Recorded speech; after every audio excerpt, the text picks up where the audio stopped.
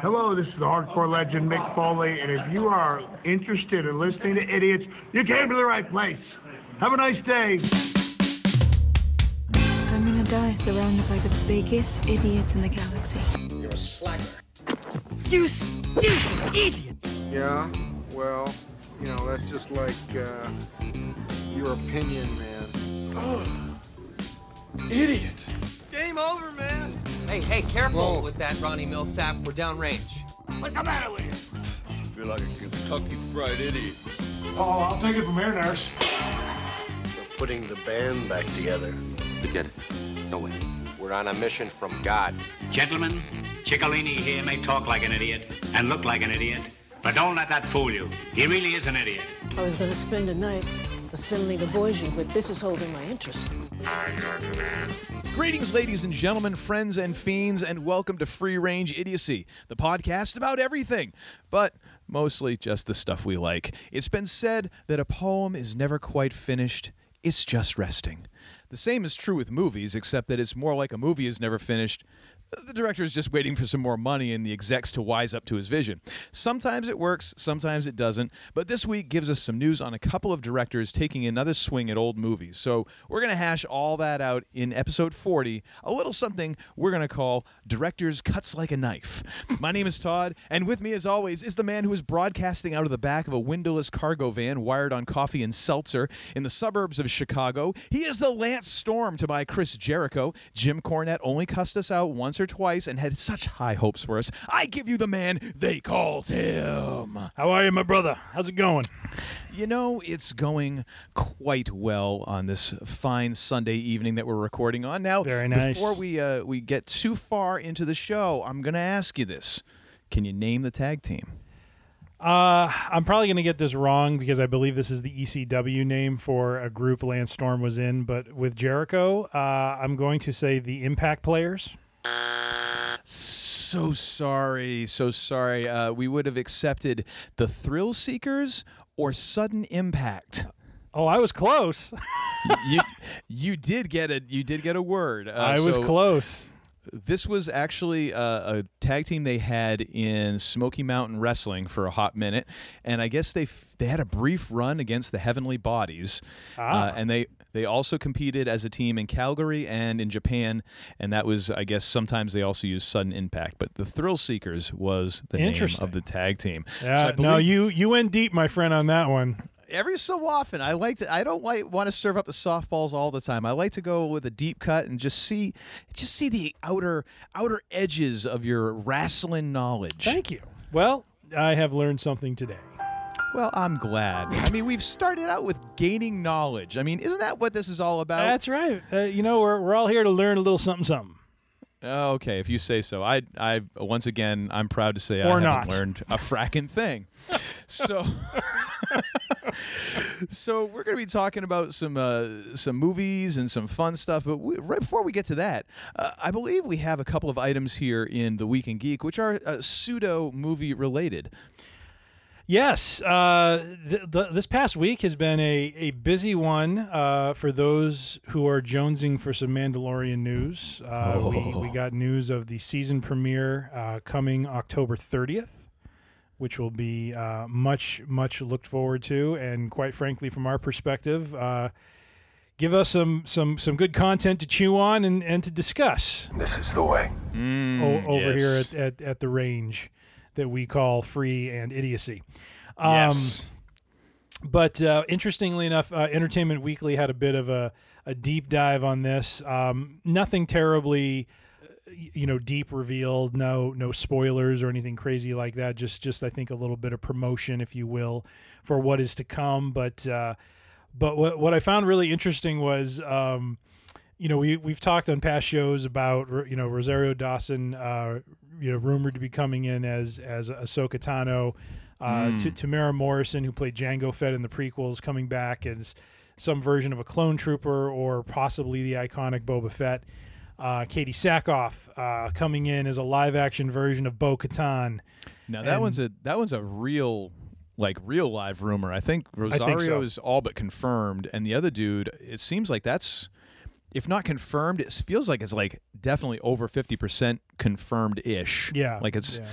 Whereas Katie Sackhoff is kind of just like, that's my like, come on, man, just throw me a bone. And then if not season 2, give me season 3. Come on. That's right. Give me a little something. And then we have Michael Bain and Timothy Oliphant, who are coming in as unknown characters. But here's the quote that I found really funny from Gina Carano. Saying, some of these rumors are true, some are not. Who plays mercenary Cara Dune in the show? The article says this. Carano notes the heightened secrecy included actors getting scripts only for their own episodes and being ushered to sets in black cloaks and hoods like incognito Sith lords. Yeah. I love it. It's love so hard to like keep any of this. I mean, it used to be back in the day you could get away with the biggest thing that studios had to worry about was people stealing or photocopying scripts. Then they would give the infamous red scripts. Yes. Because you can't photocopy a red page. Yeah. So that's how they would get around it. And there's even, I mean, hell, you go back to Empire Strikes Back. Nobody knew the whole, Luke, I am your father. Sorry, spoilers. Except for Mark Hamill. Yeah. Like even David Prowse thought he was saying completely different lines. Yeah. So it's basically George Lucas and Mark Hamill who knew that. So I mean, there's been all of these times where they use these little tricks to try and make sure that nobody knows what's going on. But now, where I mean, everybody's got a freaking, high def video camera in their pocket 24/7. And people have hair triggers on those. Like I am not one of those people who can get my phone out and like start videoing really quick. Yeah. I'll miss more stuff than I'll ever do. But I mean, some people like have it at the ready at any given moment. They're like the Quick Draw McGraw of video cameras. The Doc Holliday, if you will. Yes. Yes. To call back to our and another thing from last episode.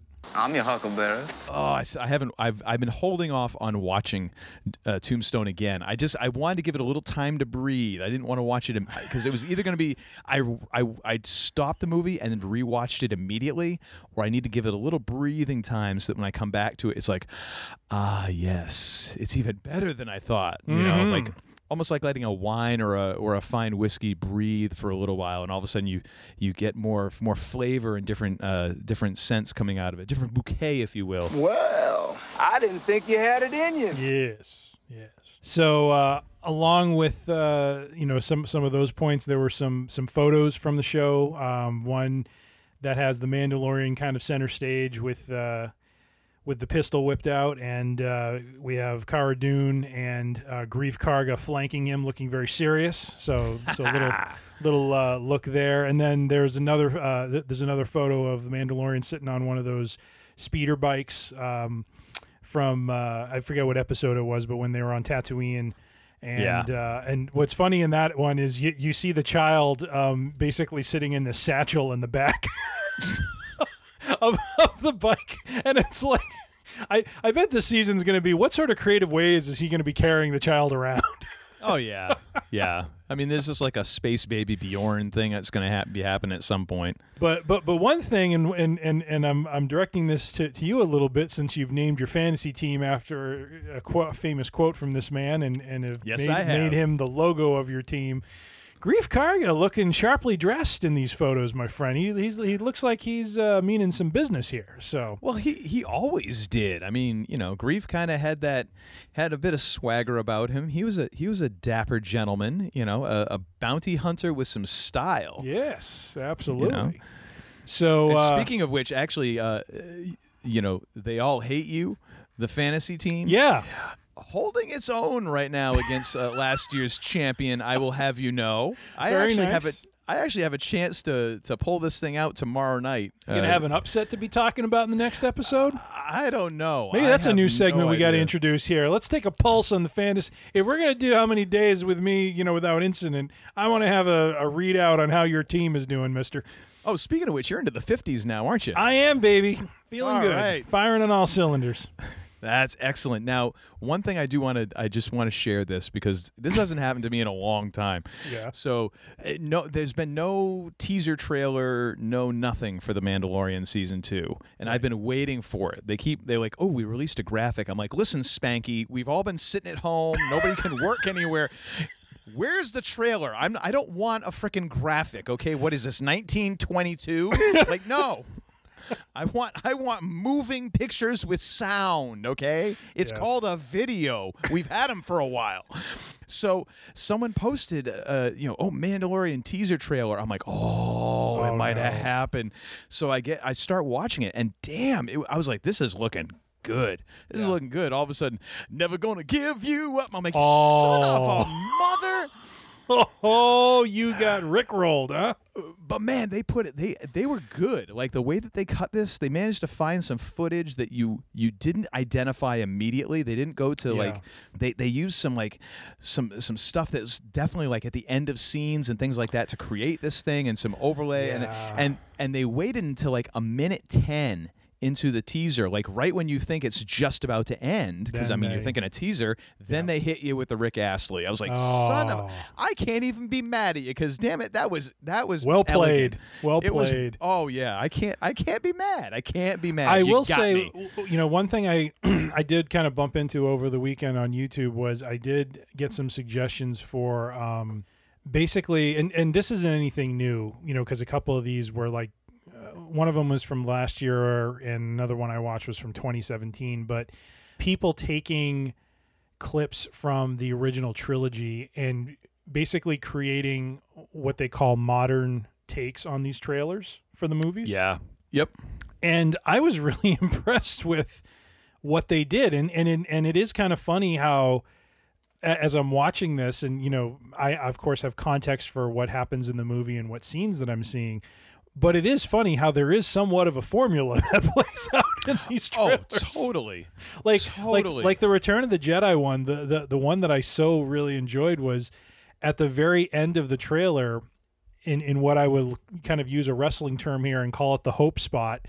At the very end is the scene of Leia dressed as the bounty hunter approaching the frozen Han Solo as if to tease, here's Han Solo as he was after Empire, and something's about to happen. I mean, it was just like that sort of thing you see in the Marvel trailers, you see in the post-Queel trailers. See, I got too smart for my own self. That's all right. But, it's just funny to kind of see how, there is kind of a formula to how these things work. And my goodness, did they do a nice job. There was one of the more recent Fat Man Beyonds with Kevin Smith and Mark Bernard, and they played a trailer that was like the trailer formula. So it was a video, and it actually didn't have I don't think it had any graphics or any actual video. Now the thing is, my iPad has actually stopped update. Like I have like an iPad 1 or something, like early gen iPad that I bought for when I bought it 5 or 6 years ago. It was old, and so it won't update YouTube anymore. So I can't watch videos while I'm working out. So now I'm just listening to podcasts using it. So I was listening to the Fat Man Beyond podcast. I wasn't watching it, so I didn't see the trailer, but I heard them talking about it, which I'm like, it's like I'm going back to the days of radio where they're describing things to me. It's like, the Hindenburg is coming across the field now. That's right. That's right. I was like, well, okay, so I'll see if I can find a link to that and post it in the show notes, because it did actually sound funny, but I can't tell if it was funny or if it was just Kevin Smith being stoned. Yeah. So it 50-50 shot. But yes, good news on Mando. Just a couple other things to point out, or just call out from the article. Jon Favreau and Dave Filoni both quoted with just a couple quotes about how the season's going to be. New season about introducing a larger story in the world. That's something I would expect them to do, kind of grow this world that they've built over the course of the first season. Stories become less isolated, yet each episode has its own flavor. And Favreau says, hopefully we're bringing a lot more scope to the show. Filoni says everything gets bigger, the stakes get higher, but also the personal story between the child and the Mandalorian develops in a way I think people will enjoy. Nice. What else did they have to say? There was one other thing I wanted to call out. Yeah, it just says, as Mando and the child continue their quest, expect the bounty hunter to face a series of obstacles that will increasingly challenge his paternal loyalty to his ward. We start very directly with the first season. There was a question. Oh, here we go. I think this is Filoni. It says, on a moment-to-moment basis, he's discovering, he being the Mandalorian, discovering that question, what do you want? This isn't clear to him or to me, adds Filoni. We think we know how the characters are going to react, and it can be surprising how they do react. So anyways, just some little nuggets in there. just about, kind of where they're going. Obviously the scope of the show is going to start growing. There's going to be new characters introduced, as we've talked about, and new story to cover. And we're not really entirely sure, as we left season 1, he takes off with the child, and where's he going? He's going to start seeking out new worlds and new civilizations to boldly go where no bounty hunter has gone before. Where no one has gone before. Number 1, engage. Hey, JL. I was going OG Star Trek. I should have gone with a That's that's a little more where I'm at, but You're old me school. too. You're old school. Well. So, anyways, October 30th. Looking forward to it. When that trailer comes out, we'll probably do a whole episode on the trailer. They're not going to do a trailer. They're not doing a trailer. I'm telling you right now, because they've got everyone right in the palm of their frickin' hands. I mean, we're just a geek fiefdom of Veruca Salts right now. Like, I want it now. That's where we're at, and they're like, we're not going to give it to you. Oh, can I throw one more thing in? You'll maybe get it a day early. We'll give you it on the 29th, and you'll love it. Ugh. Yeah. We're such like junkies. It really is sad. Like, hey, got any more of that Star Wars? Well, part of it too is, we've talked about this in episodes, is we're getting to that point where I think a lot of the networks are running out of new content. Oh yeah, what I mean. There's only so much you can do. So this, like, your description is apropos, because like this is going to be new content, and we're going to just gobble it up. So oh my gosh. But the thing is, like, the one thing that you can still do right now is you could do like animation stuff, but that has a much longer production timeline. So even stuff that is or was in production that's animated, that you can piece together, and you don't have to have everybody on a set shooting. You still, good Lord, soap operas are like using mannequins to make out with. I saw some video of that. I'm like, are you serious? So they don't have two people in the same shot? I'm like, can't we? I know. Just weird. Just weird. Real quick, last point before we get to the other point in Week in Geek. Yes. Quote from Giancarlo Esposito. His character Gideon will be going toe-to-toe with Mando. It's an iconic battle. I want to disarm him mentally as well. Basically, this paragraph's talking about how Gideon will serve as a source of temptation in some ways for Mando and the child and his mission. That, I'm a villain, but I'm trying to harness some energy and some powers for a path that could be best for all. You get to see him be somewhat diplomatic and more of a manipulator. So we get to see a little bit more. We kind of just scratched the surface with Gideon at the end of season 1. We really don't know a lot about him, other than he wields the Darksaber, and that's interesting. So yeah. And deadly for some. That was, and now that I've given myself a refresher, like, that's kind of a big effing deal. Yeah. So anyway, just again, October 30th, looking forward to it. And and then we don't have a trailer for Mando, but we do have a trailer for Dune. Oh, good Lord! You want to jump on that one, my friend? Oh my gosh! See, now the weird thing is, like, I've had the book on my to-read list for a while. I've just never quite. I know that it's like a tome. Like, I know I can get it in a manageable size. But I just picture it as like this gigantic leather-bound book that's going to weigh 80 pounds, like thump down on the counter in front of me, and dust is going to fly out and stuff. Has a little lock on the side. Believe me, I've worked this up in my mind, but I've never read the book, and I never saw the David Lynch movie. So I kind of went into this trailer cold. Like, okay, I really don't. I kind of have pieced together a couple details, but it still doesn't make a whole lot of sense to me because I don't have the context of the whole thing. I watched this trailer, and I'm like, that is just so epic and awesome and cool, and I want to see this, and I want to read the book first. So I'm going to have to jump on that because it's going to take me a while. But man, it just looks so huge and epic that I was just blown away, absolutely blown away. Yeah. Yeah. And I love the fact that they used a Pink Floyd song, because then apparently that was supposed to be like Pink Floyd was supposed to do the soundtrack for one of the. There was like so many different versions of this movie that were supposed to get made that never got made, and apparently Pink Floyd was supposed to do a soundtrack for one of those, which would have been freaking amazing just to have Pink Floyd do a soundtrack for anything. Yep. And for them to use one of Pink Floyd's songs was a little bit of a wink and a nod in that direction, which I thought was kind of cool from a movie geek, standpoint. Absolutely, yeah, yeah. What did you think of it? I had seen, so I have seen the David Lynch movie, which was I think early '80s, I believe. I was not a fan. It was. I really struggled to get through it the first time I saw it. It was not interesting to me. It was the furthest thing from a Star Wars like story, to me. And I don't know if it had to do with Lynch's style, if it had to do with the way the story was being told, but it was just, I've heard from friends of mine who are sci-fi nuts that the book is fantastic. I need to go read it myself as well. But to give you a flavor for how that movie was, I believe the first 5 minutes of the movie was nothing but exposition, and not even exposition with action, exposition with just text and words, where I'm just like, really? This is how you're going to set the, do your world building is just words? Come on now.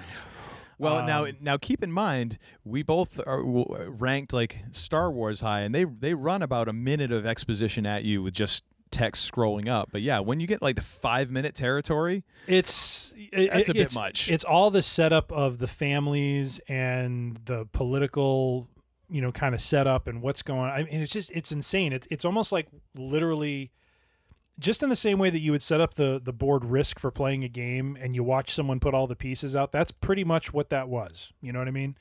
And they'd already lost me at that point. I think Sting was in this movie. I think he was, of course, big at the time with the Police, and for him to kind of be in the movie was, I think, a big deal. But I don't really recall that he played anyone of major consequence. But yeah, he was kind of down the list on this. Although, Patrick Stewart's in this, Dean Stockwell, Max von Sydow, no kidding, Sean Young. Granted, I don't know how huge any of these people were in the actual movie, but man, there's some names in here. Wow! So Picard was in it. I know JL was in that way back in the day. Shut up, Wesley. Yes, we haven't used that in a while. Shut up, Wesley. Oh, you got to bring that back. So that was the original kind of first cut movie that was done on Dune. When I saw this trailer, the only element that I could equate from the original movie to this trailer was that amazing sequence at the end with I forget what it's called, the worm creature. Yeah, I've got no freaking clue. I remember those from the first movie. I don't, I remember there were families. I remember there's a struggle for power. I don't really remember all the specifics around any of that. But I feel like this trailer did more to pique my interest than the 5 minutes of exposition that happens in the beginning of the original. So, sounds about right. Yeah. So I'm pretty stoked for this as well. Like you, I think it is a fantastic idea to get consuming the book first to just kind of get a sense of story and what the original author's intent was before going into the movie. And well, looks like we got ourselves a reader. I kind of, much like we talked about last episode about The Martian, I definitely going through that experience of reading The Martian and then seeing the movie, I really enjoyed more than watching a movie and then trying to go back and read the book. Yeah, definitely. Although that was actually a really fairly tight adaptation. Mm-hmm. I felt absolutely, yeah. Which was nice, but it was also a story that kind of lent itself to an adaptation in a fairly linear way as well. Yeah. So this has an expected December 18th release date. Now, who knows what's going to happen between now and then? Coming to a streaming platform near you. Yeah. Oh my gosh. I mean, although they're going to have to try and get this into theaters somehow, because I'm guessing this movie cost them a couple bucks. Well, and I'm sure some of it is just better viewed in that sort of environment as well. Oh, totally. I mean, a movie like this, you want to see it on a big wide screen, no doubt. I'm not seeing what the estimated budget was, but it looks like they spent a couple bucks. Definitely Bill more and Ted, than like you can get away with watching 150. that, on the bedroom TV. Dune, probably need to be in a theater. Yeah. Well, that, my friend, is the Week in Geek. Yes. Well, thank you, sir, for digging so deep and finding us some stuff to talk about here. Now, the topic we're going to deal with for this episode, literally, once again, we're getting really good at this thing of like 3-4 hours before we're supposed to record and being like, hey, we're tempting fate at this point. Oh yeah, it's gonna. I mean, I would say we're gonna fall on our ass eventually, but there's a whole lot of people out there who are listening like that happened a long time ago, right around episode 3 actually, and you've been falling on your ass ever since. Yeah. And you know what? That's okay because it's in the name. So we were supposed to do another episode, and we had a guest who was going to be with us, who then could not be with us. So we were like, oh, hey, we've got to change topics. What are we going to talk about? And we came up with this one. And actually, the more I researched and the more we talked about it, the more I started to like it. Although I could totally be talking myself into this, so we'll see how it turns out. I mean, this actually kind of started out as a Week in Geek sort of thing. Yes, and then it just grew from there. So people are going to say, you totally just bloated that out to fit. And yes, we might have. But we're going to let give it not a be try. Said that Uncle Todd doesn't pad the numbers at times. Oh, no. Oh, yeah, I'm not above that. Not above that whatsoever. So we have a couple of movies that are coming out that are getting kind of a recut, re-release director's edition because of an anniversary that's coming up. The anniversary isn't only pseudo important, I guess, because it gives them a good excuse to do this. So the two movies in question, Rocky IV, which is coming up on its 35th anniversary, is getting a director's cut by Sly Stallone. And The Godfather Part 3, which is coming up on its 30th anniversary, is getting the recut treatment from, recut and restore treatment from Francis Ford Coppola. Mm-hmm. So those two are coming up. And then we're going to get a little bit into the Snyder cut of Justice League, which is kind of a different animal, but it also kind of ties into this. So let's start off with Rocky IV because, damn it, why not? Mm-hmm. It is the senior member of the class of movies that we're talking about. So Rocky IV came out, 35 years ago, whenever that was, 1985. Mm-hmm. And, I mean, y'all remember this one. This is where Rocky ended the Cold War. So we, Single-handedly. Single-handedly. I mean, it's amazing that the Berlin Wall didn't come down like a week after this opened, but it took a few more years, but finally it did happen. And, we all know it was because of Rocky, just by his sheer force of will, beating Drago and running up like a 50,000 foot mountain by himself. Yeah. In like full winter boots and a knit hat or something. So by far the most ridiculous training scenes of any Rocky movie. If you recall, I shared a story. I don't remember which episode I shared this in, but I do remember I shared this in an episode. I watched the Rocky movies in succession over the course of the Christmas holidays with my younger son. And it really... that was a very interesting exercise because when you get to 4, you really get to see how light on depth that movie is.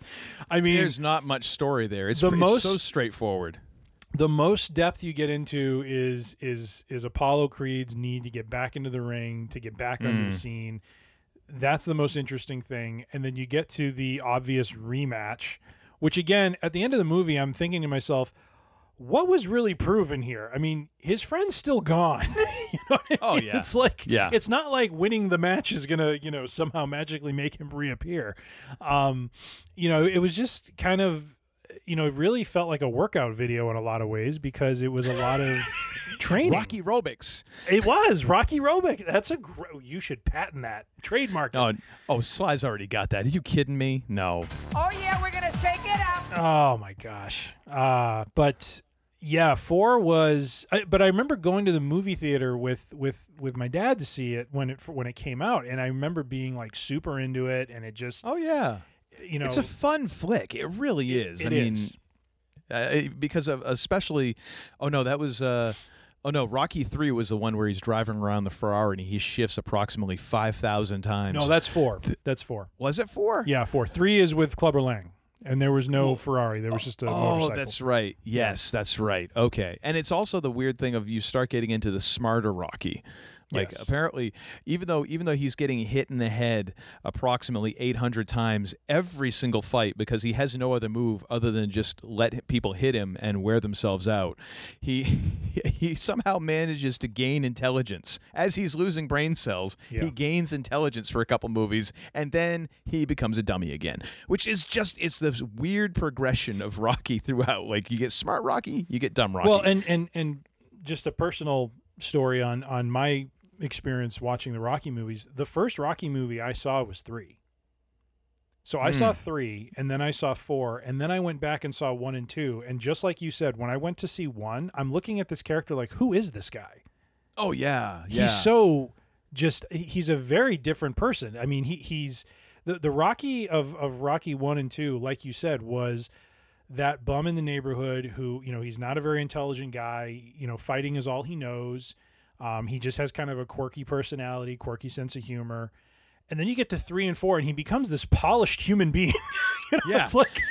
It's like Stallone took over, Well, Rocky got sent to finishing school and something and I don't know. Now the funny thing is, and I didn't actually, I knew this somewhere along the way, but it didn't actually register with me. So Rocky 1 and Rocky 5 were directed by John Avildsen, who obviously the guy who directed the first one. And the funny part is that if you watch any of the behind the scenes stuff, like he didn't really have any interest in making a boxing movie. He had no interest in watching boxing, and I guess him and someone else who's helping him make the movie, they were watching boxing and trying to. And he's telling the story. He's like, "Yeah, so I got a glass of white wine and I'm watching boxing." I'm like, "That's just so." Not how you do it. And so he says, we're watching boxing, and he says, the only way I could kind of get into it was turning the sound on the TV all the way down and turning on classical music. Yeah. And something about that mixture of the classical music with the fight, then all of a sudden it started making sense. It became a dramatic thing for me, and it's sort of that's what made it click for him. Yeah. So he directed the first and the fifth one, which is bizarre because the first one, of course, is the greatest Rocky that was made, and the fifth is, I think, most people would agree, we'd all like to kind of forget 5 ever happened. People would be actually happier if they're like, hey, instead of a director's cut of 4, can you just actually erase 5 from our memories and we can all kind of forget it happened. Bill Simmons would say, Rocky 5 never happened. Yes, I was going to bring that up. And then Rocky 2 through 4 were all directed by Stallone. Mm-hmm. And of course, Stallone wrote all of them. Yeah. So it is still kind of weird that Rocky has that arc of like he gets kind of smarter in 3 and 4, and then all of a sudden he's it's just, even though he's the same guy writing and the same guy directing those middle 3, it's just weird that happens. Yeah. But so apparently what Stallone is doing is he is going back and he's bringing in some footage, and some of the stuff that he's posted on his Instagram is kind of adding some more depth to the Apollo Drago fight, which I think would be a good idea. I would be happier if there was a little bit more kind of depth to the build up to the fight. I like the idea, like you were saying, like that whole story of like Apollo needs to be in the spotlight. He needs to get back in there and show that he's still somebody. Yeah. And I kind of wish there was a little bit more to that. Mm-hmm. However, now the thing that's going to be interesting with this is you only have the footage that was shot. It's not like you're going to ask Carl Weathers to come, hey, Carl, can you come in and do some reshoots? Like, have you seen me lately? Walk in and be like, they all hate you. Yeah. It's like, I look pretty good for my age, and, I can pull off Grief Karga. I'm not putting on boxing trunks. Like, we don't need to see me with my shirt off. I'm just going to say that. Yeah. And Sly, we don't need to see you without your shirt on either. I mean, no one needs that. Rocky 6 was quite enough. We saw that. We're like, I mean, we know you're on like enough horse steroids to like, to like work on the cast of 300. But I mean, good Lord, couldn't Rocky have fought in a tank top or something? I mean, sheesh, even like the belly shirt from like Rocky 3 would have been a better call. Although then you have the Rocky gut underneath it. That would have been interesting. That would have been never mind. Where did I get going on this? I don't know. You're just running, and I'm just sitting back watching. Reshoots. So they're not doing any reshoots on this. Yes. So you're only working with the footage you have. So there's only so much you can do. I guess one of the things that they did take out, which I'm kind of glad, and I guess some people are kind of pissed with this. I don't know why. He took out the robot. Yeah, I don't mind that so much. Me neither. It felt like, even as a kid watching it, I'm just like, what is this? You know, it was like it kind of takes you out of the movie a little bit. You know? It's like, yeah, totally. You have this great interaction between, or actually it hadn't happened yet, but you have this build up to, you know, Apollo talking to Rocky about going back in the ring, and it's just like there's this complete sidebar of like Paulie's birthday and this robot, and I'm just like, what the heck is going on? Oh, it was bizarre. It was absolutely bizarre. So he's going back, and it looks like he's adding in some footage from the Apollo Drago fight, and it looks like he's adding some footage into the final Rocky Drago fight. I don't know. Maybe he's adding yet another training sequence. The thing that was my joke was going to be, is he going to add, like, you have in our show notes here, I see first cut was an hour longer, but the 91-minute runtime makes it the shortest Rocky movie in the series. So, yeah, if he's adding more footage, is this more training? I don't know. See Apollo train for the fight?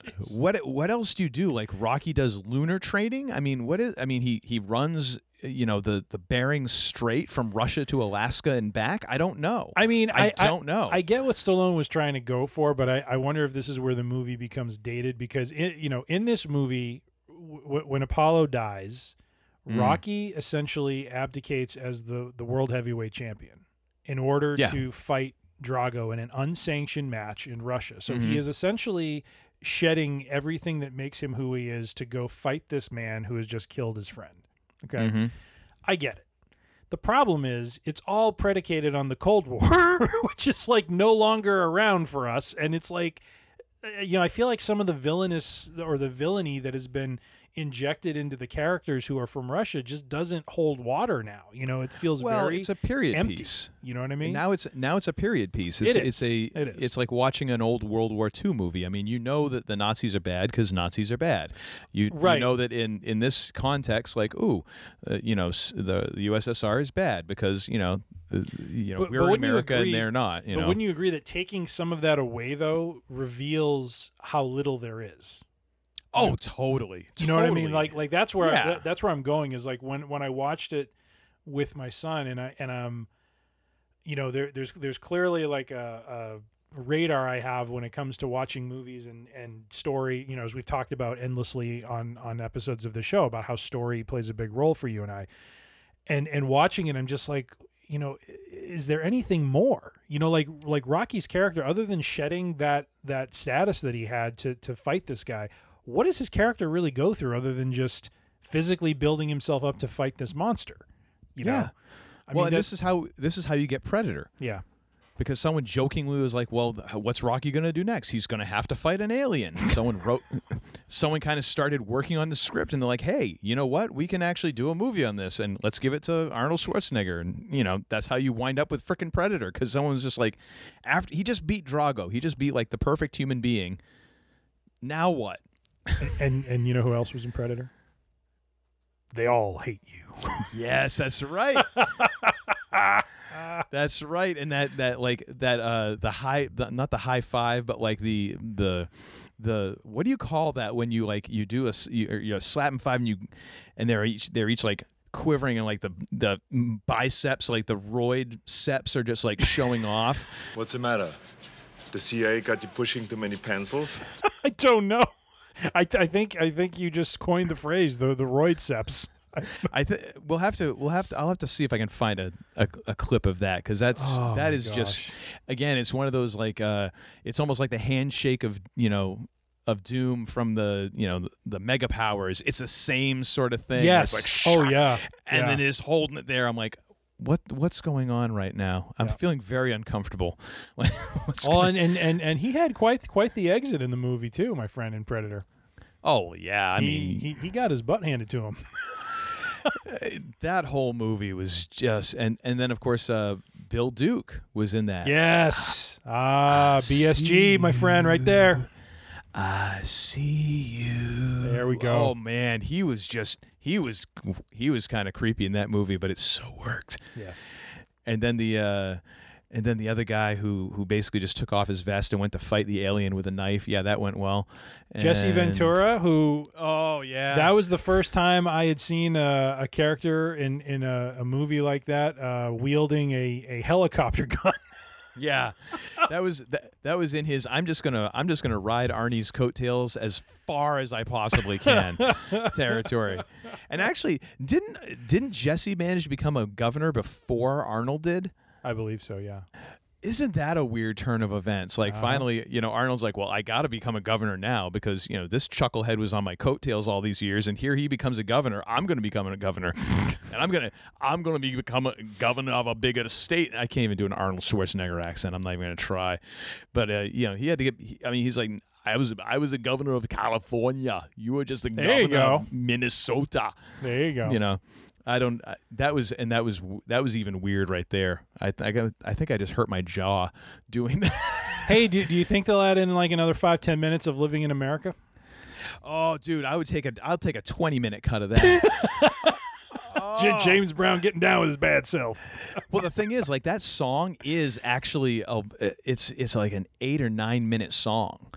Oh, which okay. was fairly typical for James Brown songs. Like there was always like a part 1, part 2, and there was always longer cuts of the songs. But the funny part is in that song, there's like kind of a breakdown kind of segment in the middle, and he's like trash talking Eddie Murphy in that song. Because which isn't unusual too, because I think in some of his other, I forget what was it, get up off of that thing, he was trash talking like Ohio players or somebody, and he's talking about watch this, and I was just like but in that song, this was after Eddie Murphy was doing James Brown imitations on Saturday Night Live, and then I think he did his I think it was on Raw where he talked about he did the whole like James Brown lyrics and stuff, and then James Brown was like. It was like a diss track. He came back at him. He's like, Eddie Murphy, eat your heart out. And I'm like, what's going on here? Oh my gosh. No! If I could get a 10-minute version of Living in America, I'll be a happy camper. I mean, and why not? Why not? You got the footage. Yeah. But yeah. So and actually, Living in America, James Brown's first hit in 11 years at the time, and then it was also his last number 1 hit. Yeah. Which was hey, if you're gonna go out, that is a great tune. Absolutely great tune. Love it. It's cheesy and it's goofy, but man, it goes hard. It does. Which also leads to a great Weird Al parody, Living with a Hernia. Yes. Which was a fantastic parody. Oh my gosh. James Brown was probably pissed, but I mean still, it was fantastic. Yeah. So now the big question. And actually another thing that I just found this out in a little bit of research here. It doesn't really pertain to what we're talking about, but apparently Carl Weathers and Dolph Lundgren did not get along with each other during the shooting of this movie. And I guess Dolph threw him into the corner in the boxing scene at one point, and Carl did not appreciate that and actually left the movie and had to be talked back in. It was like a 4-day stop in work while they were trying to talk Carl Weathers into coming back on the movie. Oh boy. Yeah. Little testosterone being thrown around? Just a little. I mean, I'm guessing there might have been some injections that were causing some of that higher tempers. I'm just guessing because everybody in that movie is so ripped. I mean, good Lord. Even Paulie looks like he's been working. So, I mean... Stallone was handing out roids like they were candy at Halloween. I mean, it's just like everybody's jacked in that movie. It's ridiculous. Hey man, he's training in Siberia. Anyone would get jacked in those conditions, my friend. Maybe, I guess. I mean, I just love the running in boots. Yes, I've been in boots. I've tried to run in boots. It's not comfortable. Even in his special Rocky Russian boots. Oh my gosh. He's got magic boots. He does. Lieutenant Dan, you've got magic boots to go with your magic legs. So, all right. So Rocky IV 35th anniversary director's cut. Here's the question: are you buying or are you selling? Gosh.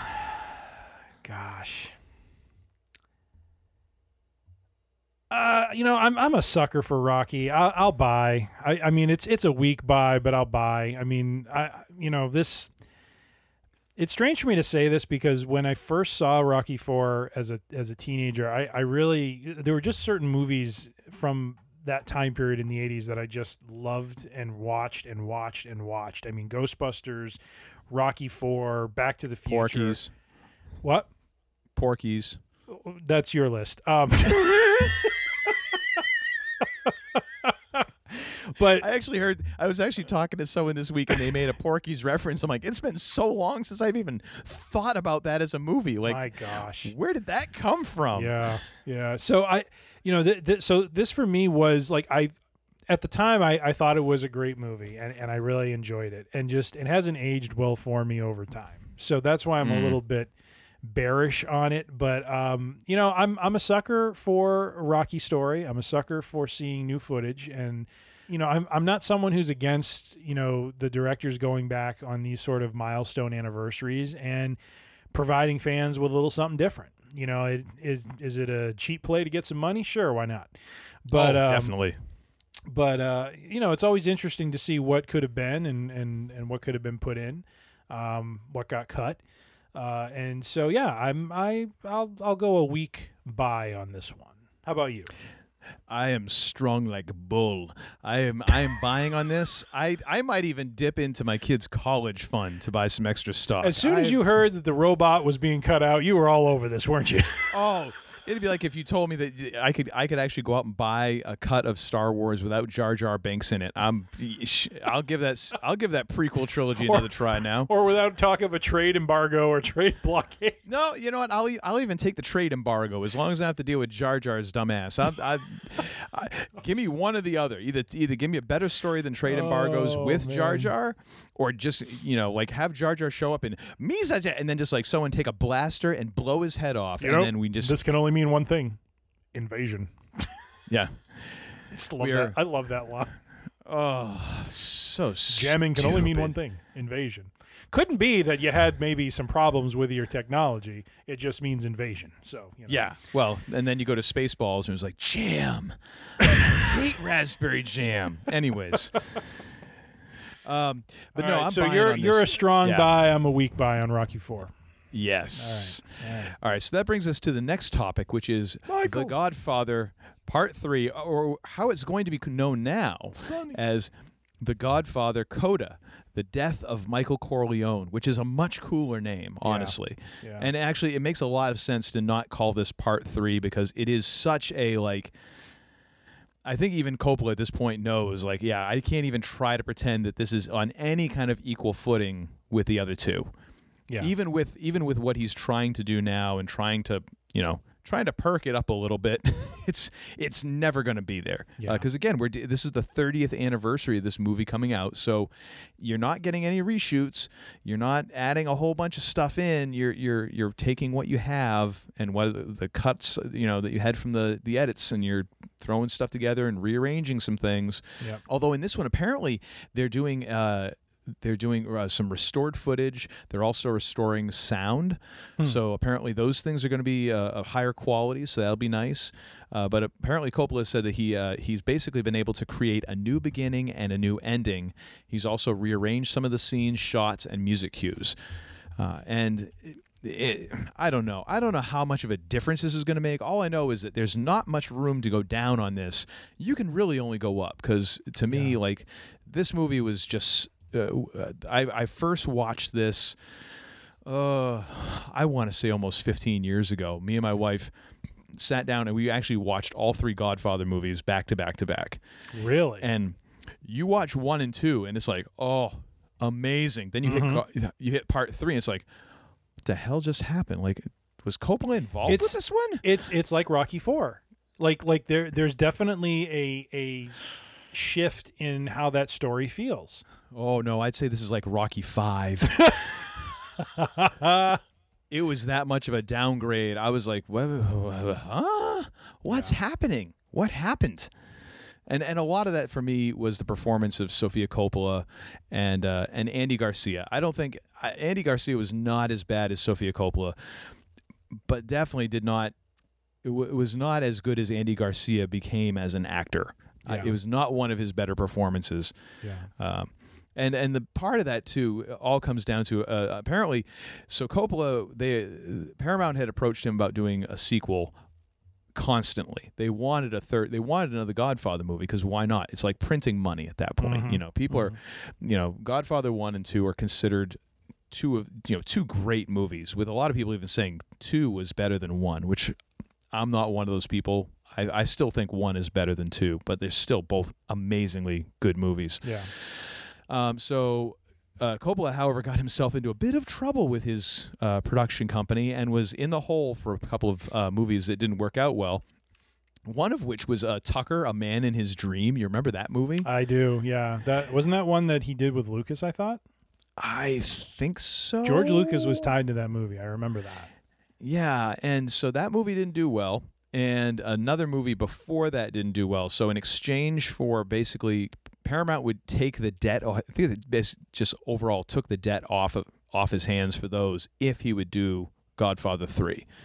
And he originally wanted $6 million for his writing, directing, producing credits, and 6 months for work on the script. Paramount basically said, "Nah, you're getting $1 million, and you got 6 weeks." Oh, jeez. And Coppola was hard enough up for the money that he was like, "All righty, I need money. Wow. And yeah, so that also money is the reason we don't have Tom Hagen in the movie, because Robert Duvall wanted more money than what Paramount was willing to pay. I need money. And so you miss that character, which could have been it definitely would have added some depth to the movie. And even Al Pacino had threatened to not be in the movie because he wanted more money. And Coppola was like, "All right, well, we're going to now open the movie with Michael's death. We're going to be at Michael's funeral is going to be the first scene of the movie." And Al Pacino's like, "All right, fine, I'll do it." Make money, money, make money, money, money. What are those weird Hollywood stories? You're like, really? That happened? Okay.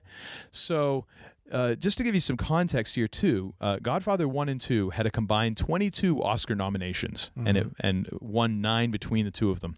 Godfather 3 has a 69% fresh rating on Rotten Tomatoes. Wow. So yeah, it's not just It got 7 me, nominations. which, oh my gosh, is and actually I guess it was nominated for Best Picture. It was nominated. And 1 and 2 weren't somehow? No, seriously? I thought 2 was.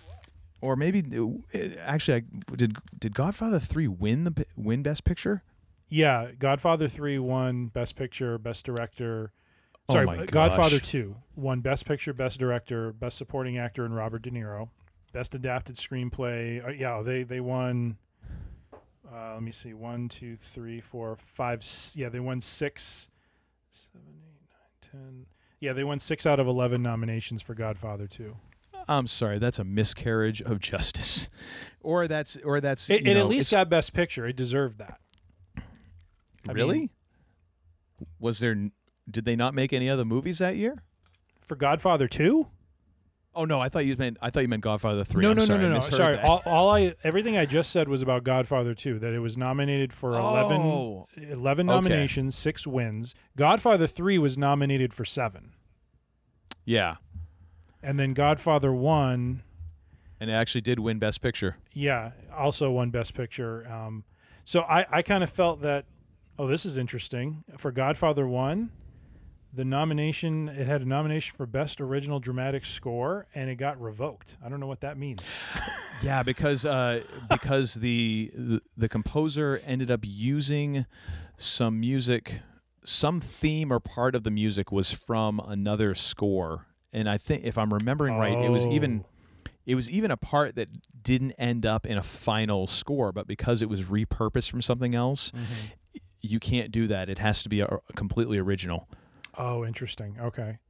But I think this one will get your ire. The Godfather only won 3 out of the 7 First of all, it only got a nominated for 1, 2, 3, 4, 5, 6, 7, 8. I mean, if you drop the one that was revoked, it had 8 nominations, won 3 awards. Best Picture was one of them. Best Actor for Marlon Brando, who apparently refused the award. Yes, that was. Didn't he?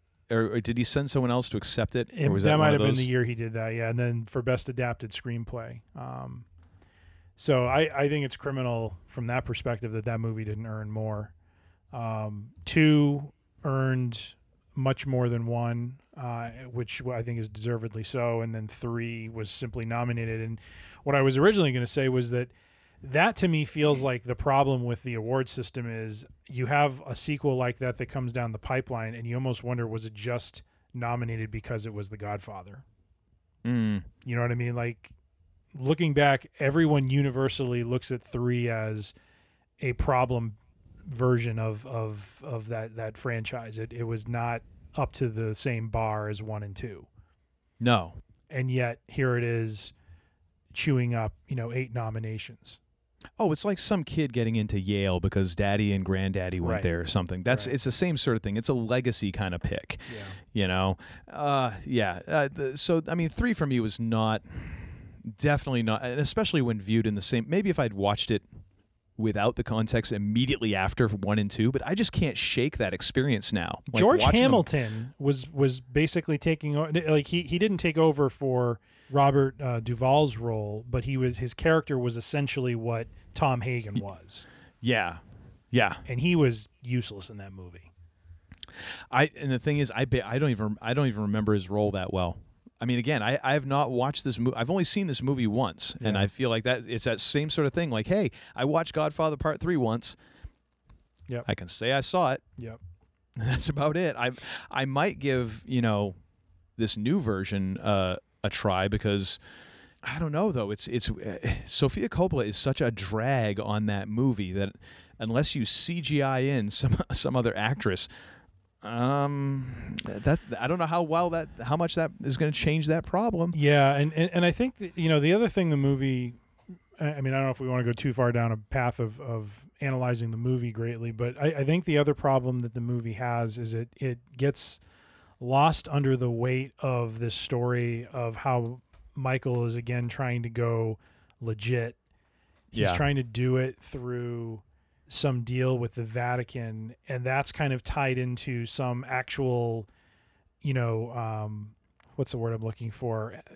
Actual event, actual thing that happened with the Vatican where there was some, some issue with money, and there was a member of it that died, and that's so. I think they were trying to weave. I think Coppola was trying to weave all that stuff weave together a real incident into kind of the Godfather universe in a way, and have Corleone's attempt at going legit be tied into that. And it just seemed like it was too much.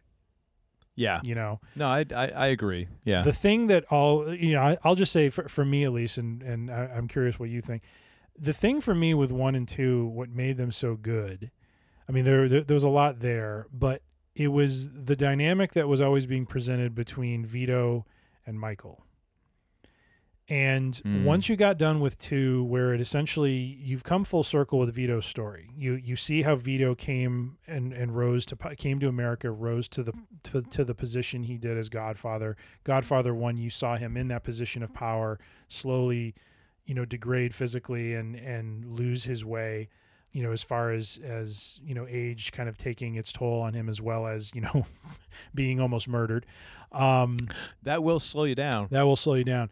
But how Michael's rise happens, and then how Michael completely loses himself in 2 to the point of killing a family member. That in and of itself is a complete story of the father and the son. You know what I mean? The father's rise, the son's rise, the father's fall, and the son's fall.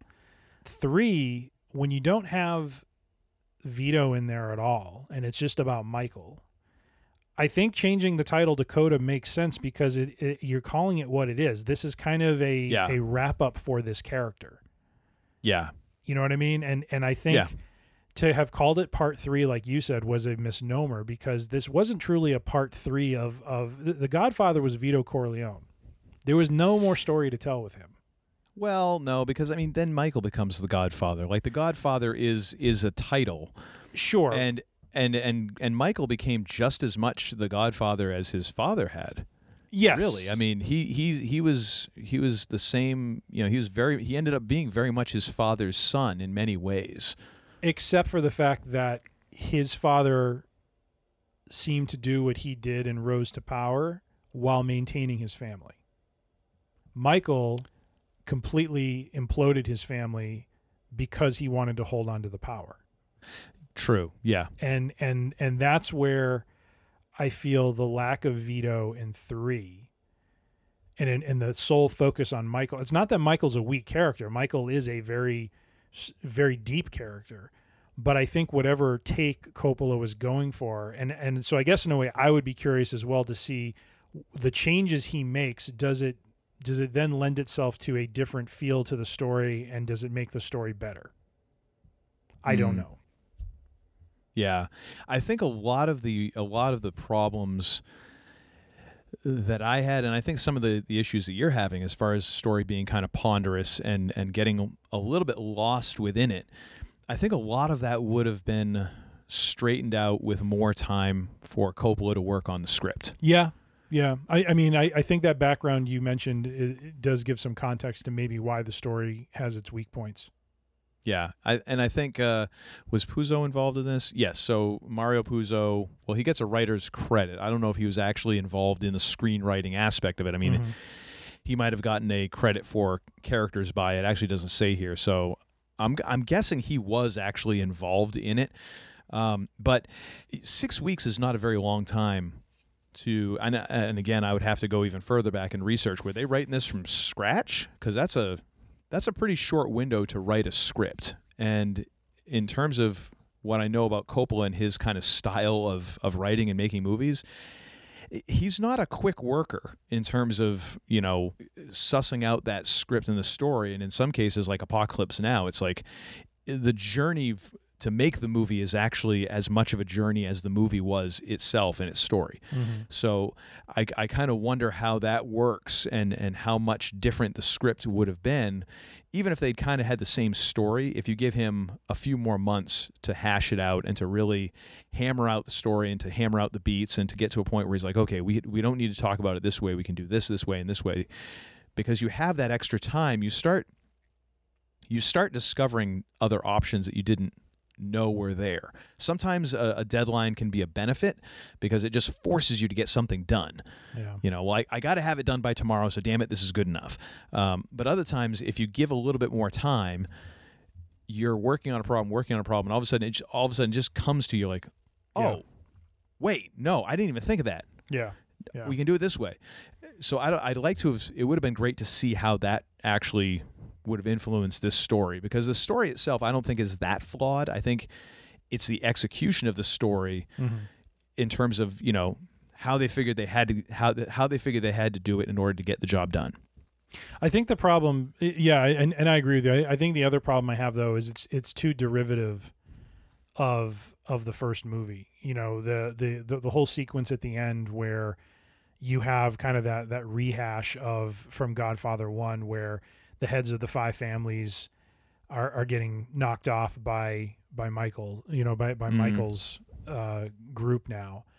And in 3, you have the same thing play out with these different characters. Like, especially like one of them is like Michael's sister gives essentially the gentleman who apparently is the traitor, you know, that you know is working against Michael.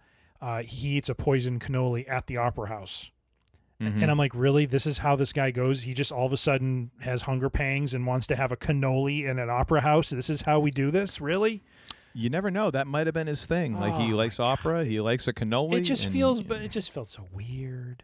Well, yeah. And that's some of the things I wonder, if you have more time, you start figuring out. Yeah. You actually have the time to go back and be like, wait, this kind of feels like Godfather 1. Wait, this kind of feels like something we did in Godfather 2. Whereas if you're just rushing to the end, you're like, yeah, close enough. Yeah. You know? I mean, I personally, I'm always someone who likes redemption-style stories, and that is the one thing I kind of took away from 3 that I thought was a positive was I like the fact. I mean, if you don't do 3 and leave it as Godfather, just 2 as the last one, in my mind, at the end of that movie, Michael has, even though he's retained his power, he has fallen. You know, he hasn't fallen in the way where he's lost everything materially, but he has lost everything from a family perspective. Mm-hmm. You know, I mean, he is now alone. Like, that final shot is like one of the most perfect shots to end a movie on, because that really represents that character. He is alone. Yeah. He has failed where his father was successful. His father kept his power, kept his family, and did things in an honorable way. Michael did not. You spend time with your family? Sure I do. Good. Because a man who doesn't spend time with his family can never be a real man. That to me would have been enough. When you go into 3, I think it's the only story that can be told about Michael, which is now he is regretting, and he's under, like he is feeling remorse for the things that he's done. And I was telling you in our pre-production meeting, as we shoot from the hip on this episode, that like one of the scenes that really struck me was when he essentially confesses what he did to his brother Fredo to the priest, and has this breakdown about it. You know, that like to see the character, in some ways it's almost like if Godfather 2 was Michael losing his soul completely, Godfather 3 was him kind of regaining aspects of it. You know what I mean? Because he's trying to, in his old age, atone, as you correctly said, atone for things he realizes he was wrong about, because he was in the midst of trying to hold on to his power. And I thought those scenes and that story that I think Coppola was trying to tell was a good one. And I don't know if maybe this director's cut kind of steers things more in that direction. You know what I mean? Like having it be more of a story of, in his death, he was trying to, essentially be, trying to bring the family to a place of not being in the mob anymore, of being legit, getting his family out of it, kind of restoring his family as best he can, and getting out. And in the end, he fails spectacularly, and he ends up dying alone. Yeah. So I think the poetic nature of where Coppola was going, I think, works for 3. But like you said, I think you hit the nail on the head. I think it's the execution of it is what lacks greatly. So it kind of sounds like you might be buying this. I'm a stronger buy on this than I would be for Rocky 4. Yeah. Huh. How about you? I'm selling. And it's not because I wouldn't be interested in possibly doing a compare and contrast, but honestly, my problems I feel are much deeper in terms of the story, how it was written, and like you say, it being a little bit ponderous. And also, Sofia Coppola just rubbed me wrong in this, and I just always felt like, and that's nothing again. I mean, she has had a fantastic career, so I mean, like, she cares what some schlub on a podcast says about her. She has done real well for herself, and doesn't really give two squats about what I think about her performance in Godfather Part 3 when she wasn't an actress to start out with. And it really was kind of a fill-in thing. Like, I guess Winona Ryder was supposed to be that character, and then she had to bow out because she was like diagnosed with literal exhaustion by a doctor and was like, yeah, you can't do this. And then Sofia Coppola came in and played the part. Although I guess Madonna had really wanted to play this part and had lobbied hardcore for it, which God only knows what that movie would have been like, but it couldn't have been any worse. So, through no fault of her own, that she was just such a negative in terms of acting. Like, it's like everybody else seemed like they were fairly in character, and then whenever she came on, it was just this black hole that just sucked all the charisma out of anybody else who was in her vicinity. And I'm like, I don't know how you correct that with just adding in some extra footage and shuffling things around. Maybe it'll work. Maybe it will. But right now, I feel like my problems are not going to be fixed by shuffling around some footage. Yeah. Just as a point of interest, Julia Roberts was originally cast as Mary, but dropped out due to scheduling conflicts. No way. Madonna wanted to play the role, but Coppola felt she was too old for the part. This Which, one's yeah, go ahead. 1989, 1990. Yeah, Yep. I could see that. This one's a little eerie, and I don't know if you remember this name. Rebecca Schaefer was set to audition, but was murdered. Do you remember that she was the actress? Who was the actress from Mork and Mindy who played Mindy? I don't know. But you know who I'm talking about, right? Yeah. She was doing that show. She was doing another like sitcom like show with Rebecca Schaefer. That's the actress who got killed. Wow. Yeah, so she was supposed to do it. Then Winona Ryder, as you just mentioned, dropped out of the film at the last minute due to nervous exhaustion. And so then Sophia was called up from the bench. Yeah. So and something else I didn't realize, and this is an interesting little bit of trivia. This was released Christmas Day, 1990, which was only a couple of months after Goodfellas came along, which I think made Godfather 3 just feel that much worse, because Goodfellas just totally turned gangster movies, mafia movies on their head, and it was, to this day, is still one of the great. I mean, if I had to pick a trilogy of, mafia, gangster movies, whatever, it's Godfather 1, 2, and Goodfellas. In some order, because I don't know that I could rank those three, because Goodfellas is that great of a movie. Yeah. And so you come out a couple months after that, and everyone's like, "Oh my gosh, another Coppola movie! This is gonna be great! This is gonna be great!" What?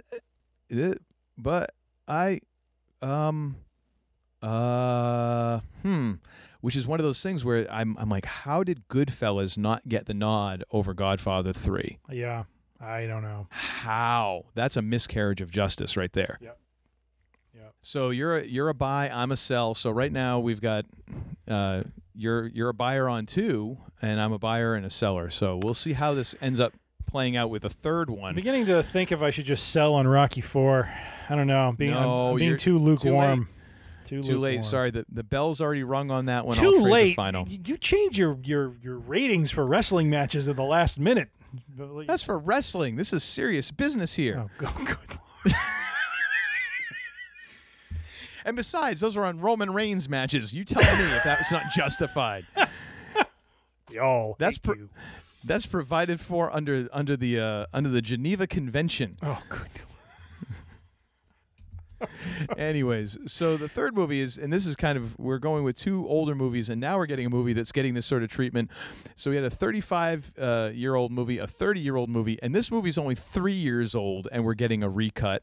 After apparently there was, I think there was a theatrical cut, then there was an ultimate cut of Justice League, and now we're getting the Snyder cut in 2021, whenever that might happen. I don't know. It's going to probably seem like another 8 years between now and the end of 2020. So who knows if we'll even be alive. It'll be cockroaches and Keith Richards watching this movie, and Betty White's going to be, making the popcorn. I don't know.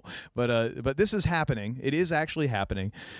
So Zack Snyder is getting the chance to go back and to recut and redo Justice League, and it's going to be like 14 hours long or something. I have no idea. There's enough footage for it to become God only knows what.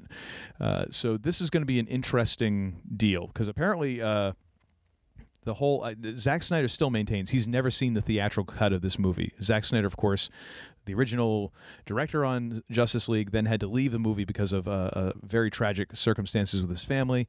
I believe it was one of his children passed away during filming.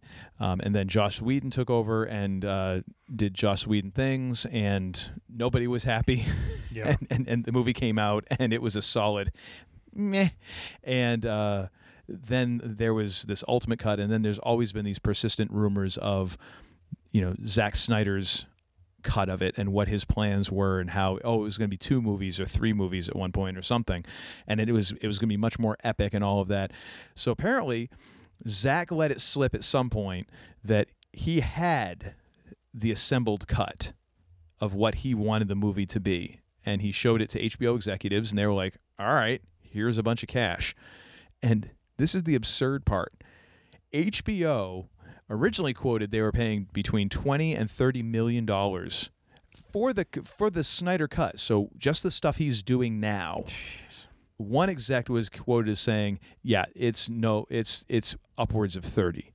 There's Holy no way moly. it's less than that. So it's upwards of $30 million for the Zack Snyder cut to bring that to fruition. After Justice League was, I mean, good Lord, how much was Justice League to make? Hang on, let's see how much did it cost to make Justice League, and how much did it cost for this turd to come out? Details, blah blah blah blah blah. $300 million estimated budget.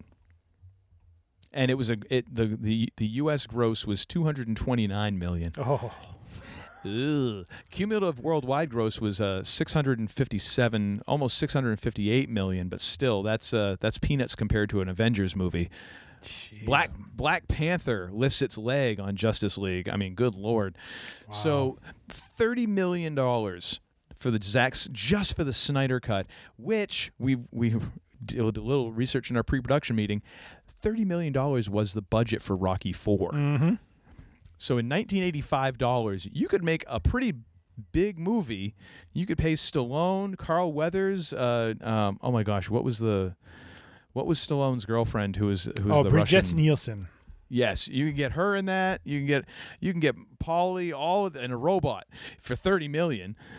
But $30 million now gets you some effects shots and some restoring, and God only knows what else. I mean, Yeah. So what do you think? I've talked long enough about this. What do you think about this? In past episodes, we've discussed our opinions on Justice League without having another director's cut. Just the problems that have plagued DC as a whole. I don't think this is going to fix any of that. Maybe for the diehard fans who have been, hoping for something that would have been, more to what they were expecting. This is something that will be good for them, because even from the very beginning, I have heard about, Snyder's vision of the movie and how it would have been totally different and so on and so forth. And, but I just don't have a dog in the DC fight at all. I really see them as Marvel light, and that's even being generous saying that.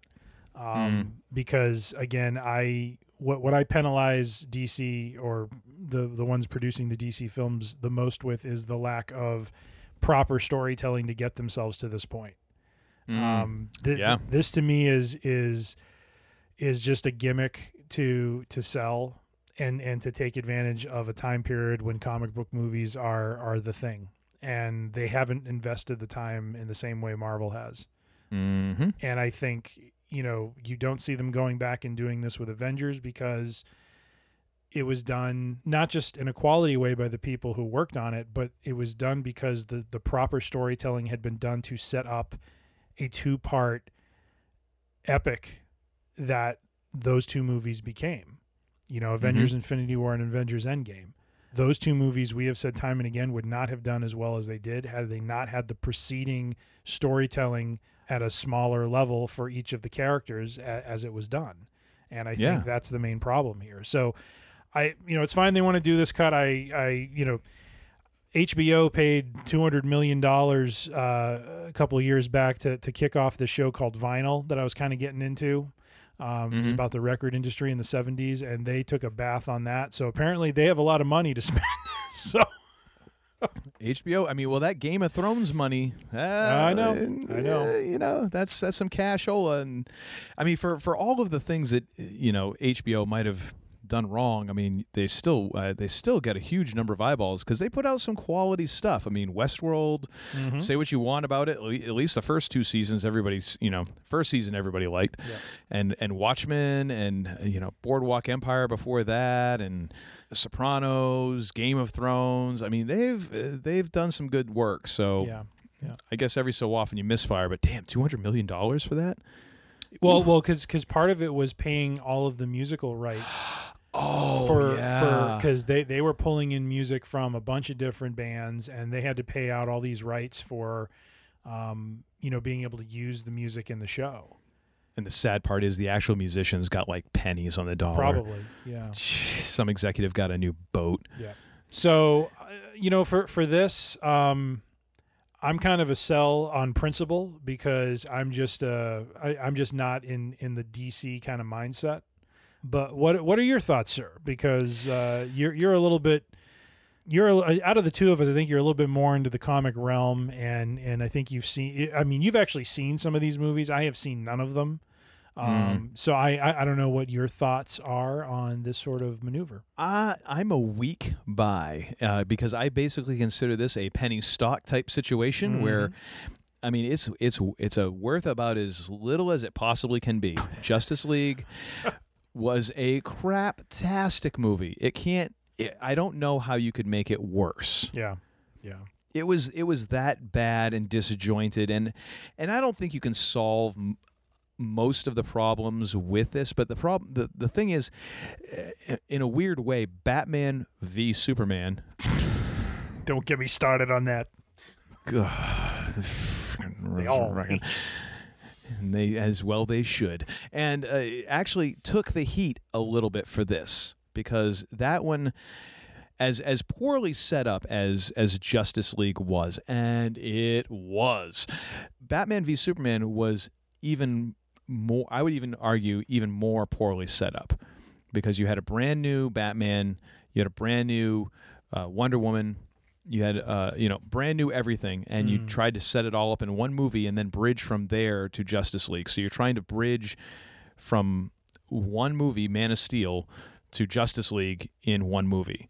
I think Batman v Superman kind of took a little bit of the heat off. So it seemed, you get to Justice League and you're like, yeah, the setup was craptastic. We know that going in. Like, there's no question. Absolutely none. And so then it lets you go, well, okay, I guess I'll just watch it to watch it. Yeah. But even in that context, it was still half-baked and messed up and felt weird and disjointed, and the effects were just piss poor, which is one of the things I cannot figure out about DC movies, because it's not like they're producing these things, out of some shed in the backyard. Warner Brothers has got cash; they make big movies, and yet the effects shots in Batman v Superman, Justice League, even Aquaman. Wonder Woman is the one that actually kind of looks like it was done properly, but even then, it's kind of this DC style that maybe that's part of it. Like, it's just like such obvious effects that it kind of makes me go, ugh. It pulls me out of the story. So I don't know how much worse it can get. I don't know how much better it can get. But if it's like worth almost like, if I can pick it up at a nickel a share, why not? I mean, what's going to happen? I lose $5 on the very little I bought and go, oh, well, that sucked. I mean, there's nowhere to go but up with this. And I actually think that, unlike Godfather 3, I think you can fix some of the problems. I think you could actually expand on that. And it sounds like without any reshoots, and you're still managing to get this movie at it's clocking in around 4 hours. I mean, the original cut of this, the theatrical cut, is 2 hours. So obviously Snyder shot a ton of footage, and then I guess Joss Whedon didn't shoot enough to get the directing credit, because apparently you have to have a certain percentage in order to get the director's credit. That's what happened on Superman 2 with Richard Donner, where he made the movie and then he quit at some point, and then they brought in the other director, and they had to reshoot a certain percentage of footage so that guy would get the credit over Donner. And so Joss Whedon, I don't think he's not listed as a director on IMDb, or so he gets a credit somewhere along the way, but he didn't shoot that much. So Zack Snyder still shot a ton of footage that apparently just never made it in. So I don't know. Maybe there is a way to make this thing less stupid than it was. Yeah. And hey, with nowhere to go but up, I'll give it a watch. I mean, granted, I'm already hooked onto HBO Max. I mean, it's going to cost me nothing, unless of course they want to do like the watch on demand thing, and then it's like, no. Yeah. No, if you think I'm paying $30 for this, no. I paid $30 for Mulan, and even that was like, I was trying to find a way to tell my daughter that oh well, the Disney app just isn't working. Sorry, which is don't get mad at me. I just didn't want to pay $30. It was actually not bad. Anyways, my poor parenting and cheapness all comes out at once. Sorry. Yeah, so I'm buying a very weak buy, a penny stock buy, if you will. So we're kind of at a push overall, because I had a weak buy on Rocky IV. I had a stronger buy on Godfather 3, and I had a sell on Justice League. You had a strong buy on Rocky 4, a sell on Godfather 3, and a weak buy on Justice League. And you know what that means? You and me, bike racks tomorrow at 3. You and the bike racks. I don't get it. I never got into a fight in school, but I always heard that's where the fights were. Which and for the listeners, the context for this is about a week ago on Facebook, Todd throws up something onto Facebook. I don't even remember what it was, but it was a very strong statement about something. And he's like, if you disagree, I'll see you after school at the bike racks. And then everyone after that is like, we're going to be seeing you at the bike racks. Yeah, it was going to be like 1 on 8. Like it was just a lot of entertainment. I'm instantly regretting this decision. I'm going to get my ass handed to me at the bike racks. What exactly was the strong statement about again? Could you remind me?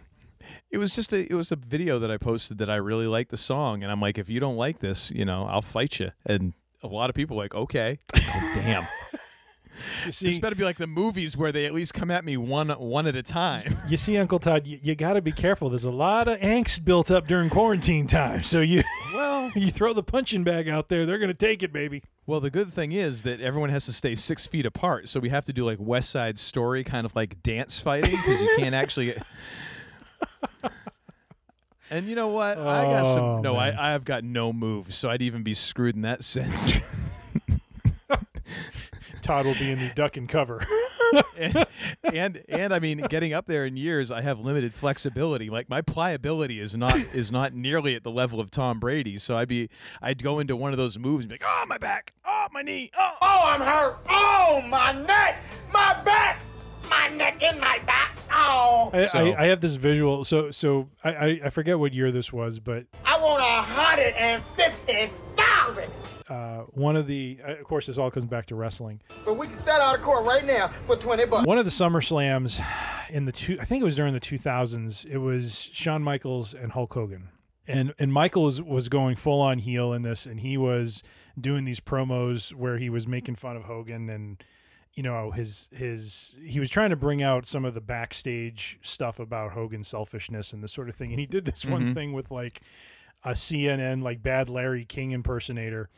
And he's dressed. You know where I'm going with this? He's dressed up. Yeah, I remember that. Post a link to this in the show notes because this is hysterical. But at one point, Michaels is dressed up as Hogan, gets up, and he starts doing all the Hogan poses. So if you know Hulk Hogan, he always does these flexing poses at the end of all of his victories, during his heyday. And he goes to do one of them, and then immediately he just grabs his back. He's like, "Oh, my back, my back!" When you said that about not being pliable, I can just see you throwing a punch and be like, "Oh, my back." Yeah, and actually, it wasn't that the match where then it was decided that Hogan was going to beat Michaels. Hogan wanted to go over like a dude. Yeah, and Michaels retaliated by overselling everything to like the point of ridiculousness to just like show him up. It was like every time like Hogan looked at him, he would flop. It was like the Flair flop for the entire match. That to me is one of the reasons why I would put. I know Flair is revered as the GOAT by a lot of the wrestlers that wrestled during his time and after he hung it up. But Michaels to me is the GOAT because he put on a clinic of just like you just said, like overselling to the point of just absolute like just turning it into complete satire. Oh, it was farce, is what it was. It was so funny to see a man who prides himself on strong work ethic and great matches, and he goes in there and he makes it look completely ridiculous. I mean, when he took the big boot from Hogan, he didn't just go down. He got up, swung his fists in the air, and then flipped and fell down again. Yeah.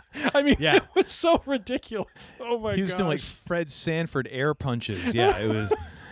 But then again, that is part of the reason why a lot of people won't give Shawn Michaels that nod is because he is such a D-bag. Well, yeah. I mean, what stunk about that? Now, granted, he actually had a legit beef here, but I'm talking about a lot of the other stuff. Well, that's what I was going to say. I mean, that guy. The unfortunate thing is this happened when he was on the other side of that. When he had kind of turned his attitude around and his life around in a lot of ways, and he was more humble, and I think this was one of these things where he just, I mean, to his credit, if this had happened pre-2000s, I think Michaels the wrestler would have walked out and not even performed. You know, I think he would have thrown a fit and he wouldn't have done it, and it would have turned into a mess.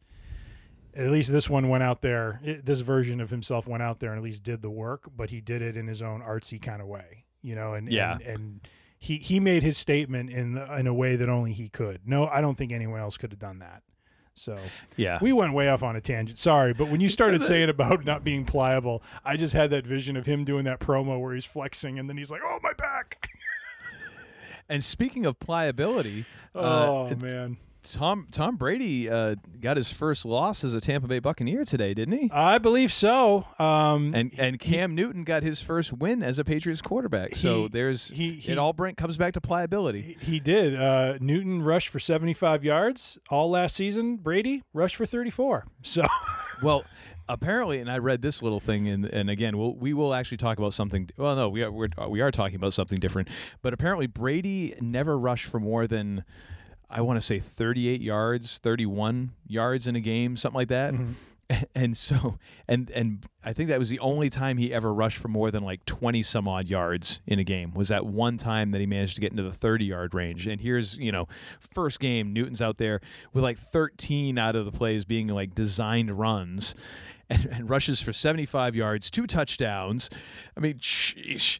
It's a new day in Foxborough, ladies and gentlemen. It's a new day. Yep. And another thing. All right, so what do you got for And Another Thing this week, sir? So my And Another Thing is a little bit of entertainment, a little bit of joy to just kind of call out to the peoples. I stumbled upon this about a month ago. I think a lot of people stumbled upon it about a month ago. These two guys became pretty popular based on a reaction they did to Phil Collins' version of In the Air. Phil Collins' version. He is the one who did it. I was going to say he wrote the song. Yeah, sorry, my goofiness. But the YouTube channel is called Twins: The New Trend. A lot of the titles to their video clips are first time hearing, and some title to a song. But it's I'm assuming based on the YouTube channel title that these are twin brothers who basically are recording their reactions to listening to songs that they have not heard before. So In the Air Tonight by Phil Collins, Message in a Bottle by The Police is another one that I saw. There's a Rob Bass, what's that song from the 80s that was played at every single junior high dance we probably went to? I think It Takes Two. It Takes Two. Yes. You know that one? Yes. Oh, yeah. And so that's old school. So they're listening to these songs. I mean, what I appreciate is that every single time they listen to them, they're being positive about it. They haven't heard these songs before. They're reacting to what they're hearing, and everything they're reacting to, they're being, positive and they may not love everything about it, but they're not trashing it. You know what I mean? Yeah. And it's just fun. I think one of the reasons the Phil Collins one became such a thing at the time was just because that song just has that iconic drum beat that the comes drum in fill is towards the end, and watching them react to it yeah. was so funny. I mean, they just and they loved it. They loved it. You know what I mean? And so it's just a little bit of fun. If you're looking for something to waste 5 to 7 minutes on, just to get a chuckle or to see a couple kids, some youth, kind of appreciate music from our past 30 some odd years ago. Sheesh. They listen to recent stuff. They listen to stuff from the past. Like I said, one of them I listened to. They listened to a George Carlin bit, which was kind of funny. Nice. So it's during a time where there's a lot of stuff going on out there. That's not so joyful and not so positive. I feel like these two are bringing a bit of positivity and joy into the world through just listening to music and just kind of posting their reactions to it. So just a little something fun if you're looking for it. So Twins: The New Trend is the YouTube channel. Enjoy. And you, my friend. So 2 things here before we move on to mine and another thing. Yes. In the Air Tonight was off the album Face Value. Mm-hmm. was released in 1981. It turns 40 next year. Getting old, brother. Oh, I just aged in dog years. Like I'm My pretty sure back! I just developed arthritis in a hip when I just said that. And the other thing is, I love the In the Air drum fill because it is like so amazingly simple. Yes, I could play it. Yep. That's how simple it is. And I ain't a drummer, and I don't play one on TV, the internet, or anywhere else. And I could do it. But it's so powerful because there is not a time in history when that song has not been played somewhere where people don't go bonkers when that kicks in. And it's because of the tension that's built up in the song. But I mean, when Phil Collins was on the Tonight Show and he did that song, and of course the Roots are backing him up. And Questlove, for those of you who don't know, is the drummer for the Roots and is one of like the coolest people on the planet and so knowledgeable about music and so many other subjects too. Like the dude is just a kind of a Renaissance sort of dude. Like he is well versed in a lot of different things, but in music in particular, he knows a lot and he's done a lot and he's played a lot and has had a great career. Watching him get to play the In the Air Tonight drum fill was amazing because number one, Questlove can take like a little tiny drum kit that like some junior high kid would have, and he can make it sound just gigantic. It's just how he plays. He can make something sound huge. But just doing that drum fill exactly the way that Phil Collins played it for that album almost 40 years ago, just that da da da da da da da da pa pa pa, and afterwards the smile on his face was a mile wide, dude, because he was just like, I just did the thing, and there's the guy who did the thing, and he's singing it, and I got to do the thing with the guy who did the thing originally right there, and I did the thing. And he was just so happy. And I'm like, if that dude got off on that much, I mean, come on. There's just something about that like he managed to hit this thing in our musical DNA that's like there's this tuning fork in you that you just can't help but go, yes, when that happens. Oh, it's I love that. I just love that. I love everything about it. I love that video with those kids. I love the original song, Questlove doing it. Yeah. Some drunk guy in a bar doing it. It's always great. And what is yours? Mine, another thing, is a new song by Corey Henry and the Funk Apostles. It's a song called Rise, and if you when you listen to this song, I just want to let you all know, I'm going to give you a warning right now.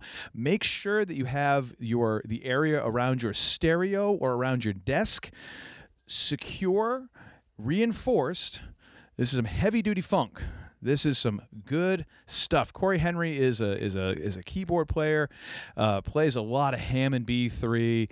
Amazing singer. Has used to be was part of Snarky Puppy, and just.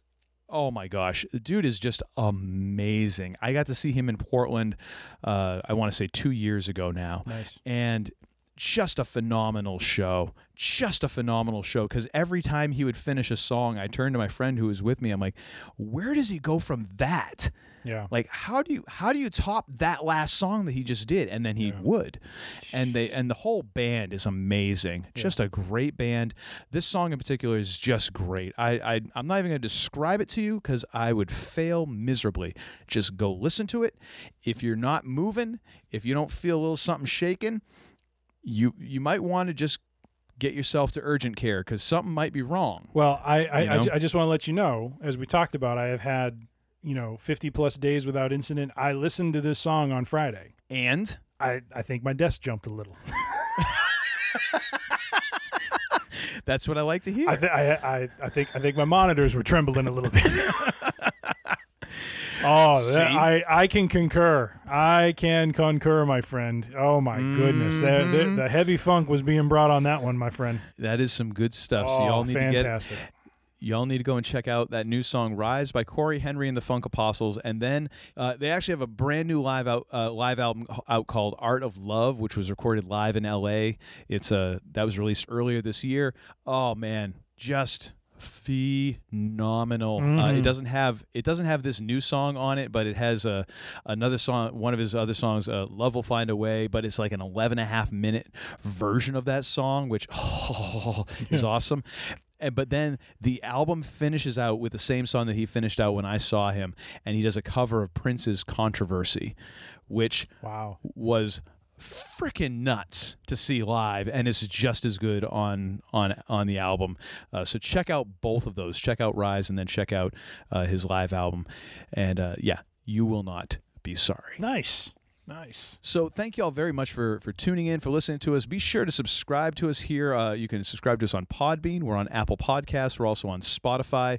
You can go to freerangeidiocy.com. You can find all of our episodes listed out there.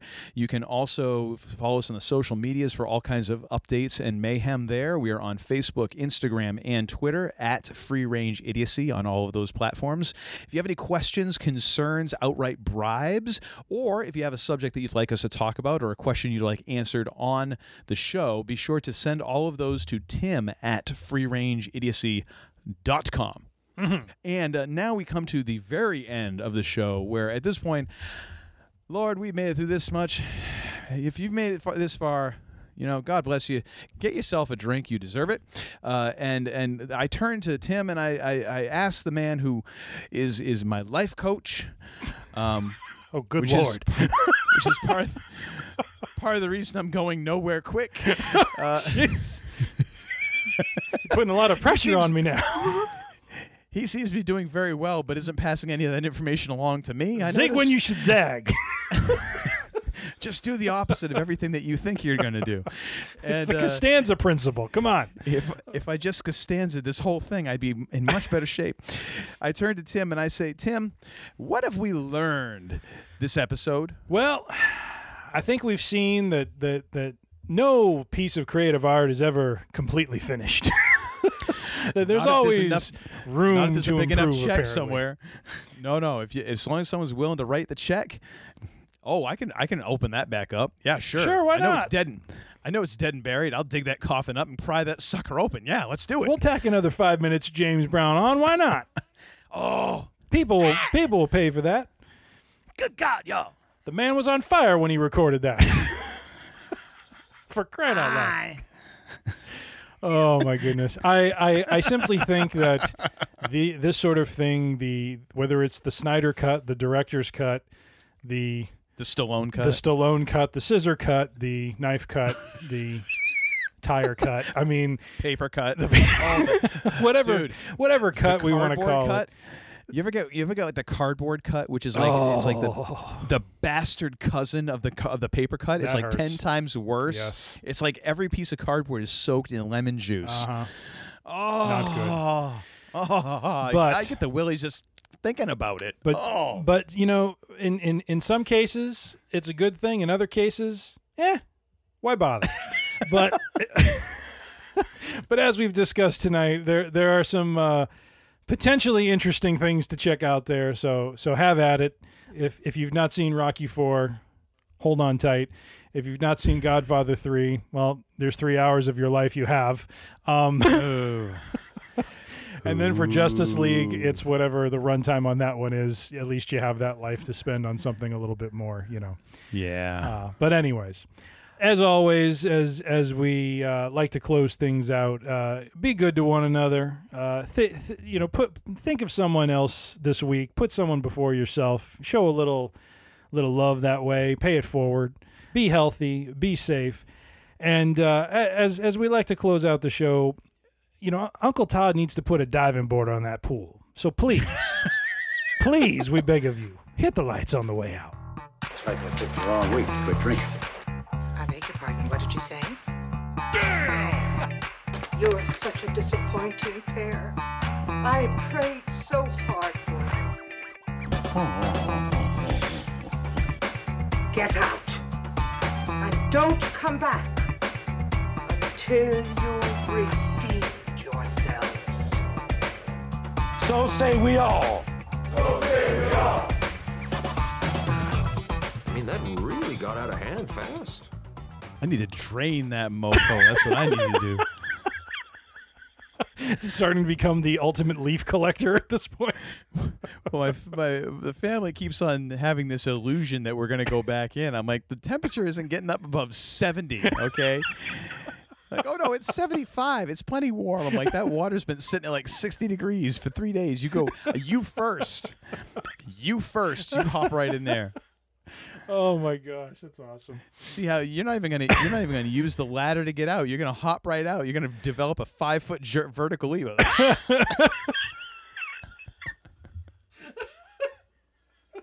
Freeze. my Go gosh. ahead. You go ahead and freeze your Twinkies off. I'm not doing it.